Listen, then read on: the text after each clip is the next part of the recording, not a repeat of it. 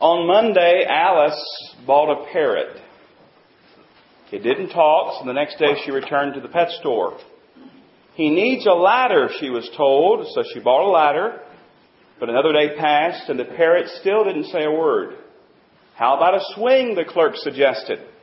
So Alice bought a swing. The next day, a mirror. The next day, a miniature plastic tree. The next day, a shiny parrot toy.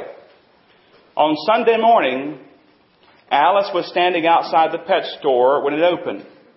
She had the parrot cage in her hand and tears in her eyes. The parrot was dead. Did it ever say a word? The store owner asked. Yes, Alice said through her sobbing and her tears. Right before he died, he looked at me and asked, "Don't they sell any food at that pet store?" Alice was giving the parrot all the luxuries of life and all the amenities of life, but she failed to give the parrot the necessities of life, the very sustaining sustenance that it needed, food. I thought about Alice in regards to the church today. We live in a day when the church offers and has many wonderful things to give to people, like programs and courses to take and activities to be involved in. But I wonder at times if the church is like Alice. We offer all the amenities without making sure that we give out the necessities. In other words, we offer lots of nice things, but fail to give them the one needful thing. That is the gospel of the Lord Jesus Christ. Sometimes Christians, their friendships and relationships are like that. They'll give those friendships and relationships lots of time and attention, all kinds of amenities and luxuries, but sometimes, sad to say, they fail to give the needful thing, and that is the gospel of the Lord Jesus Christ. We've been studying the book of Philippians together, and I trust you found your spot there in chapter 1. If not, go ahead and be opening your Bibles there. But we know that Paul is the author, under the inspiration of the Holy Spirit, of the book of Philippians. C.J. Mahaney wrote the following in his wonderful little book called The Cross-Centered Life. He said, the Apostle Paul recognized the universal danger of forgetting what is most important. He refused to be pulled away from the gospel. The cross was the centerpiece of Paul's theology. It wasn't merely one of Paul's messages. It was the message. He taught on other things as well, but whatever he taught was always derived from and related to the foundation reality that Jesus Christ died so that sinners would be reconciled to God and forgiven by God. He quotes theologian D.A. Carson, who writes of Paul these words, "He cannot long talk about Christian joy or Christian ethics or Christian fellowship or the Christian doctrine of God or anything else without finally tying it to the cross." Paul is gospel-centered. He is cross-centered. And beloved, Mahaney and Carson are absolutely correct. Paul is gospel-centered. His life is Christ. His message is the gospel. So I want to talk with you a few moments today about a gospel-focused life and living a gospel-focused life. Something we all desperately need to do.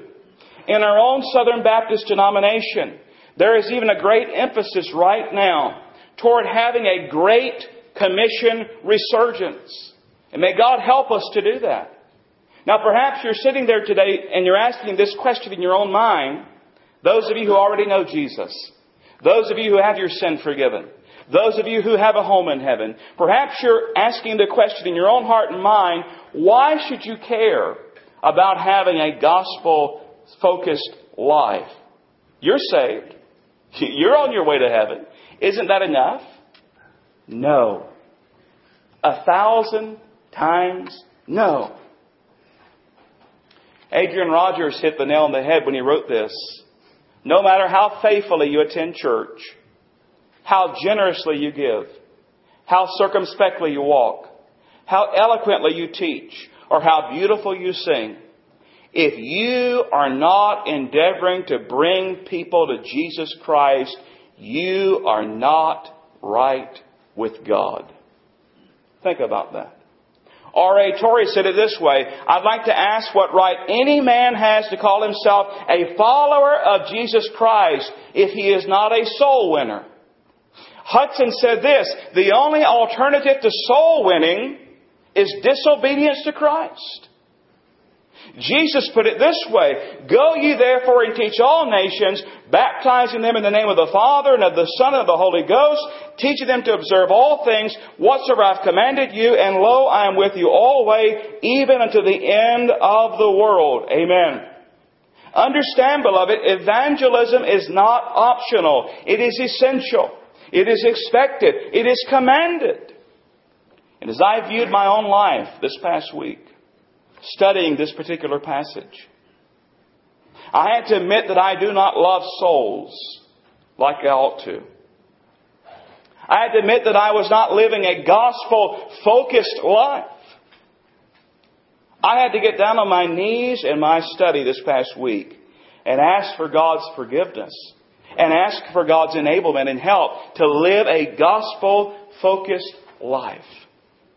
You might be wondering, what started this train of thought, preacher? Well, it's the passage before us this morning.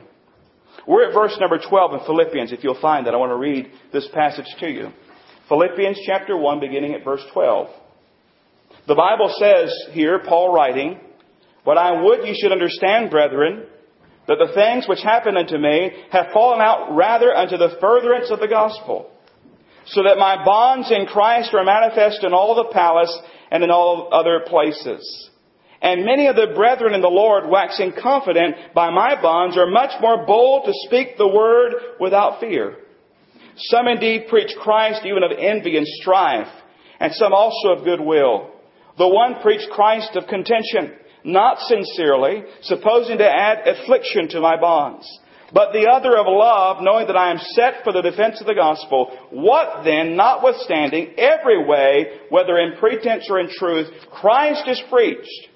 And I therein do rejoice, yea, and will rejoice. Now, just from one reading of that passage, we understand this is all about the gospel. It's all about preaching Christ. Paul lived a gospel-focused life. And we note several things about his life right here. Number one this morning, he viewed his suffering in light of the gospel. He viewed his suffering in light of the gospel. Look at verse 12 again. But I would ye should understand, brethren, that the things which have happened unto me have fallen out rather unto the furtherance of the gospel. The first part of verse 12 shows us, again, how much Paul and the Philippians cared for one another. How much they loved one another. He wanted them to understand some things about what was going on in his own life. He wanted to talk to them about his circumstances. And then in just a few words, the specific words are, the things which happened unto me. He mentions his sufferings. And then he makes a beeline for the gospel. Paul did not elaborate on his hardship here. He did not elaborate on his sufferings here. In fact, he mentions them very, very briefly. Stuart Briscoe said some people worship their problems more regularly and with greater fervor than they worship the Lord. They bow before them. They have their behavior governed by them and generally allow their lives to revolve around them. And that may be true about some, but not Paul. Now remember, beloved, Paul is not a superhuman. He had feelings. He had emotions. He hurt. He bled. He suffered. But he lived a gospel-focused life. It was Sam Gordon who said, if we see Jesus in our circumstances, then we'll see our circumstances in Jesus. Let me say that again so you catch it. If we see Jesus in our circumstances, then we'll see our circumstances in Jesus. Paul tells the Philippians here that his suffering, his hardship, has actually helped to further the gospel. It's helped to move the gospel on. Now, just so you appreciate what Paul is saying here, let's spend a moment or two and talk about what Paul suffered and what he went through. If you remember, Paul is writing to the church in Philippi from prison. He's in prison in Rome. Many scholars believe at this time that he was under house arrest. In fact, Acts 28, 30 and 31 say it this way. And Paul dwelt 2 whole years in his own hired house and received all that came unto him, preaching the kingdom of God and teaching those things which concern the Lord Jesus Christ with all confidence, no man forbidding him. They believe he was under house arrest at this time, given freedom to receive guests and so forth, but ultimately he was under house arrest. Now, to get a fuller story, we'd have to go back this morning and read, beginning in Acts chapter 21, and read all the way through Acts chapter 28. Now, obviously, we don't have time to read all those chapters today.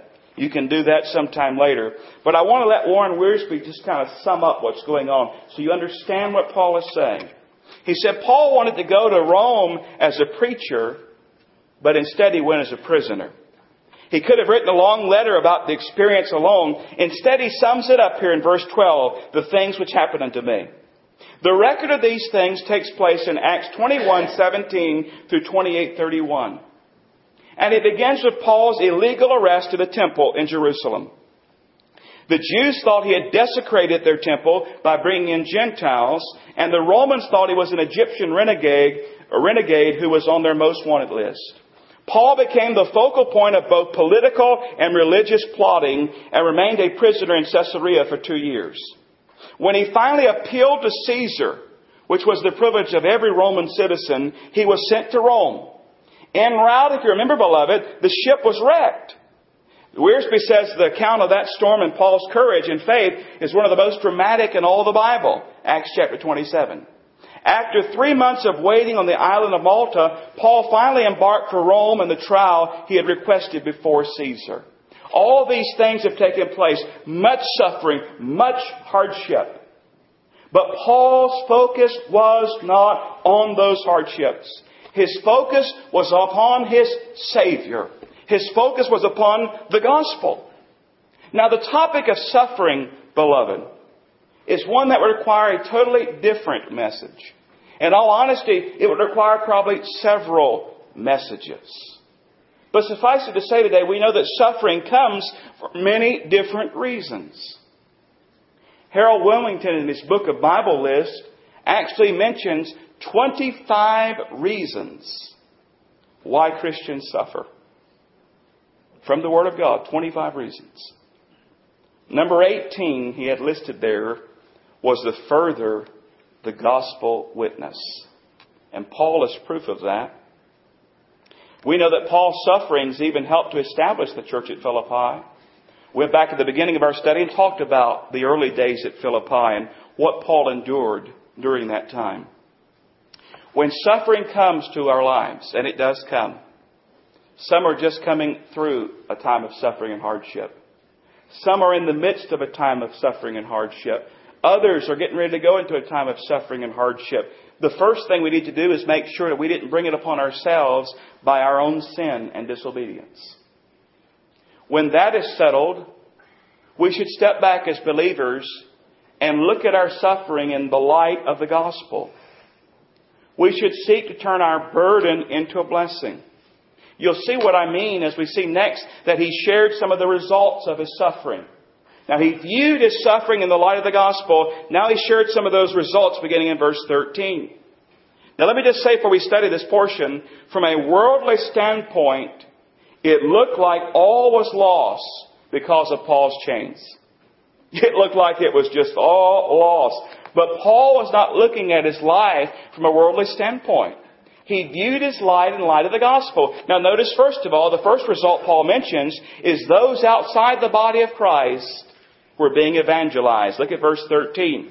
So that my bonds in Christ are manifest in all the palace and in all other places. Those outside the body of Christ are being evangelized. Now here in the King James it mentions the palace. The Greek word is praetorian. If you're studying the NASB Bible, if you have that in your hands this morning, it would say the Praetorian Guard. The NIV and New King James have it the Palace Guard. So what exactly is Paul talking about here? That my bonds in Christ are manifest in all the palace or all the Praetorian Guard or all the palace guard and in all of the places. Well, that Greek word, Praetorian, can talk about a special building, such as a commander's headquarters or the emperor's palace, or a group of men in the imperial guard. And because Paul was in a private home, this Praetorian Guard here probably refers to the members of the imperial guard who guarded Paul day and night. In other words, the scholars tell us that Paul would have been chained to one of these guards by an 18-inch chain 24 hours a day, 7 days a week. They tell us the shift changed about every 6 hours. Now think about that. There you are, chained to a member of this imperial guard, one of these soldiers, guarding you by an 18-inch chain. And every 6 hours, another guard comes along. Listen, beloved, Paul didn't have to go looking for people to witness to. A new one came along every 6 hours. Paul had a captive audience. They were chained together. And not just the soldiers, he says in all other places. You remember Acts 28, 30 and 31 I read to you. It talks about that he received all that came into him, preaching the kingdom of God, teaching them about Christ. They would come and go. The gospel is going forth. Paul may have been bound, but the gospel was not. Now, Paul could have spent all of his time feeling sorry for himself. He could have moped about his hardship, his lack of privacy, his chain. But instead he surrendered that chain to the Lord and used it as an opportunity to share the gospel of the Lord Jesus Christ. He bloomed where he was planted. Now perhaps you're dealing with some hardship in your own life. Have you ever considered this, beloved? Perhaps God has you where you are because He wants you to share the gospel with someone or perhaps many people. Do you realize, in all likelihood, Paul would have never seen these folks or witnessed these folks had he not been a prisoner in Rome and they were coming and being attached to his arm day in and day out. Maybe that job that you really don't like. Maybe that visit to the hospital or doctor that you'd rather not make. Many other times and places in our lives. Perhaps, beloved, God is strategically placing you at that point, at that time in your life for the sake of the gospel. We need to view our suffering and hardship in the light of the gospel. Those outside the body of Christ were being evangelized. Secondly, those inside the body of Christ were being encouraged. Look at verses 14 through 17. And many of the brethren in the Lord, we know he's talking about believers here, brethren in the Lord, waxing confident by my bonds, are much more bold to speak a word without fear. So we understand here that the brethren were getting emboldened by Paul's testimony and witness. In fact, where it says many of the brethren, in the Greek has the idea of most of the brethren, or the majority of the brethren are waxing bold. They were witnessing, they were sharing the gospel. But right away he mentions two groups that are out preaching. Look at verse 15, the first group is mentioned. Some indeed preach Christ, even of envy and strife, and they're described in verse 16. The one preached Christ of contention, not sincerely, supposing to add affliction to my bonds. That's one group. The second group is mentioned in the end of verse 15. Look at it again, verse 15.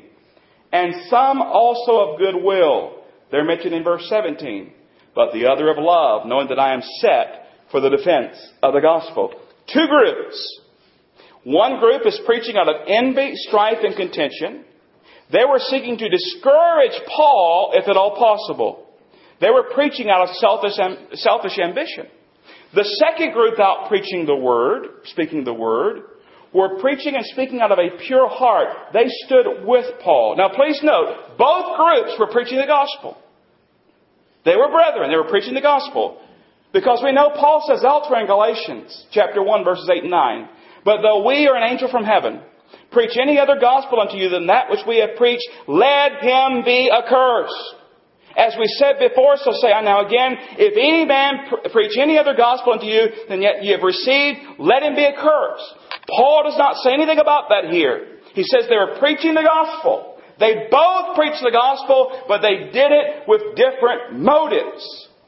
One group was not anti-Christ, they were anti-Paul. They sought to discourage Paul, add to his hardship, add to his affliction, take advantage of the situation. Kent Hughes said they preached Christ out of selfish ambition. These preachers were petty, territorial, calculating, and focused on self-promotion. In other words, they saw an opportunity. Oh, the great Apostle Paul, he's bound in prison. Here's my chance. I'm going to preach the gospel out of selfish ambition. And brothers and sisters, listen. If we're not careful, we can get caught up in the same thing. You say, what do you mean, preacher? Well, comparing our church with other churches in the area that preach the gospel and rejoicing, hey, we have more than they have. We're better off than they are, at least in our own minds. Brethren, these things ought not to be. We are not in competition with other gospel-preaching churches. We're in a partnership in getting out the gospel. And as children of God, as believers of Jesus Christ, we should rejoice whenever the gospel of Jesus Christ is preached. Paul is in chains. He views his suffering in the light of the gospel. He shared some of the results. Those outside the body of Christ were being evangelized. Those inside the body of Christ were being encouraged to preach the gospel. Thirdly, those of us here today are being challenged. This isn't mentioned by Paul, but it's implied. Why? Well, we're reading his words, aren't we? We're being challenged by what he wrote to the Philippians. Paul wrote 4 prison epistles or prison letters. Ephesians, Philippians, Colossians, and Philemon. And even through his bonds and writing of Scripture, you and I are being challenged today. He viewed his suffering in the light of the gospel. He shared the results of his suffering, but thirdly, he rejoiced in the preaching of Christ. Look at verse 18. Now, before you read it, remember this. 2 groups are out preaching. One is standing with Paul, seeking to encourage him, loving him. The other group is out preaching from selfish ambition, seeking to discourage him. What's Paul say about that? Look at verse 18. What then? Notwithstanding every way, whether in pretense or in truth, Christ is preached. And I therein do rejoice, yea, and will rejoice. We told you the theme of Philippians is joy. He's in prison, but he's rejoicing. Still joyful.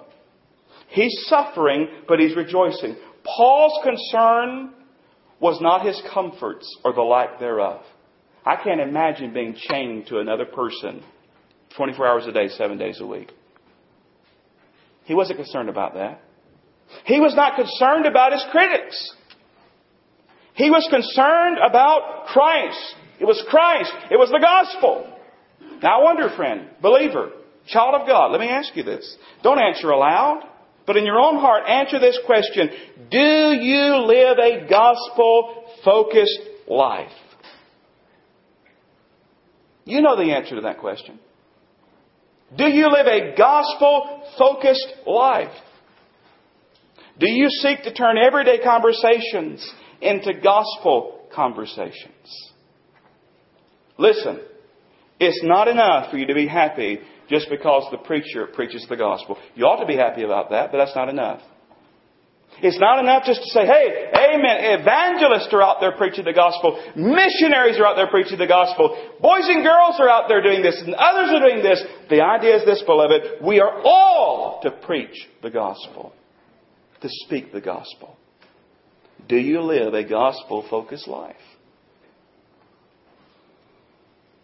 Now, friends, I would be remiss this morning if I didn't take just a moment and share the gospel before we close this service. Because I realize as I speak today, not everyone that I'm speaking to knows Jesus as their own Lord and Savior. The Bible declares that all have sinned and come short of the glory of God. There's none righteous, no, not one. There's none that doeth good, no, not one. The Bible says the wages of sin is death, but the gift of God is eternal life through Jesus Christ our Lord. The Lord Jesus came, was born of a virgin. Perfect God and perfect man joined in the flesh. He lived a sinless, perfect life. And then He voluntarily laid down His life on a cross. They bound Him to that cross with nails. He hung. He bled. He died for you and me. They placed Him in a tomb. They rolled the stone, thought they were done. But then the third day He arose victorious. And He lives. And because He lives, friend, you can live. As the Holy Spirit works in your heart today, and you realize perhaps for the first time that yes, you are a sinner. You need a Savior. You cannot earn your way into heaven. You cannot buy your way into heaven. You can't do enough good things. It's not church attendance. It's not what family you're in. It's not that you're Baptist, Presbyterian, or Methodist. What matters is, have you ever placed your faith, your trust in Jesus Christ alone? Repented of your sin, turned from your sin to Christ, and relied totally and completely upon Him. Friend, that is the gospel. The Bible says, for whosoever shall call upon the name of the Lord shall be saved. And you can be saved today as you repent of your sin and place your faith in the Lord Jesus. Our invitation after we pray is simple. Number one, for those of you who know Christ, is to consider that question honestly and sincerely. Do you live a gospel-focused life? Perhaps today you need to fall like I did this past week upon your knees and say, oh God, forgive me. I do not live a gospel-focused life. And ask for His enablement and help. Secondly, perhaps you're here today. You need Jesus Christ as your Savior. I want to invite you to come. We'd love to talk to you about Christ. We'd love to do that. We'd love to pair you with someone who can do that as well. And I want to invite you to come as we close. Let's pray, and we're going to sing our closing hymn, and you come as the Lord leads. Dear Heavenly Father, we love you and praise you today. Thank you for the gospel. Thank you for the Lord Jesus. Thank you for Paul and his testimony. I pray right now your Holy Spirit to do a work in our midst. Lord, each Christian being honest with you concerning their life.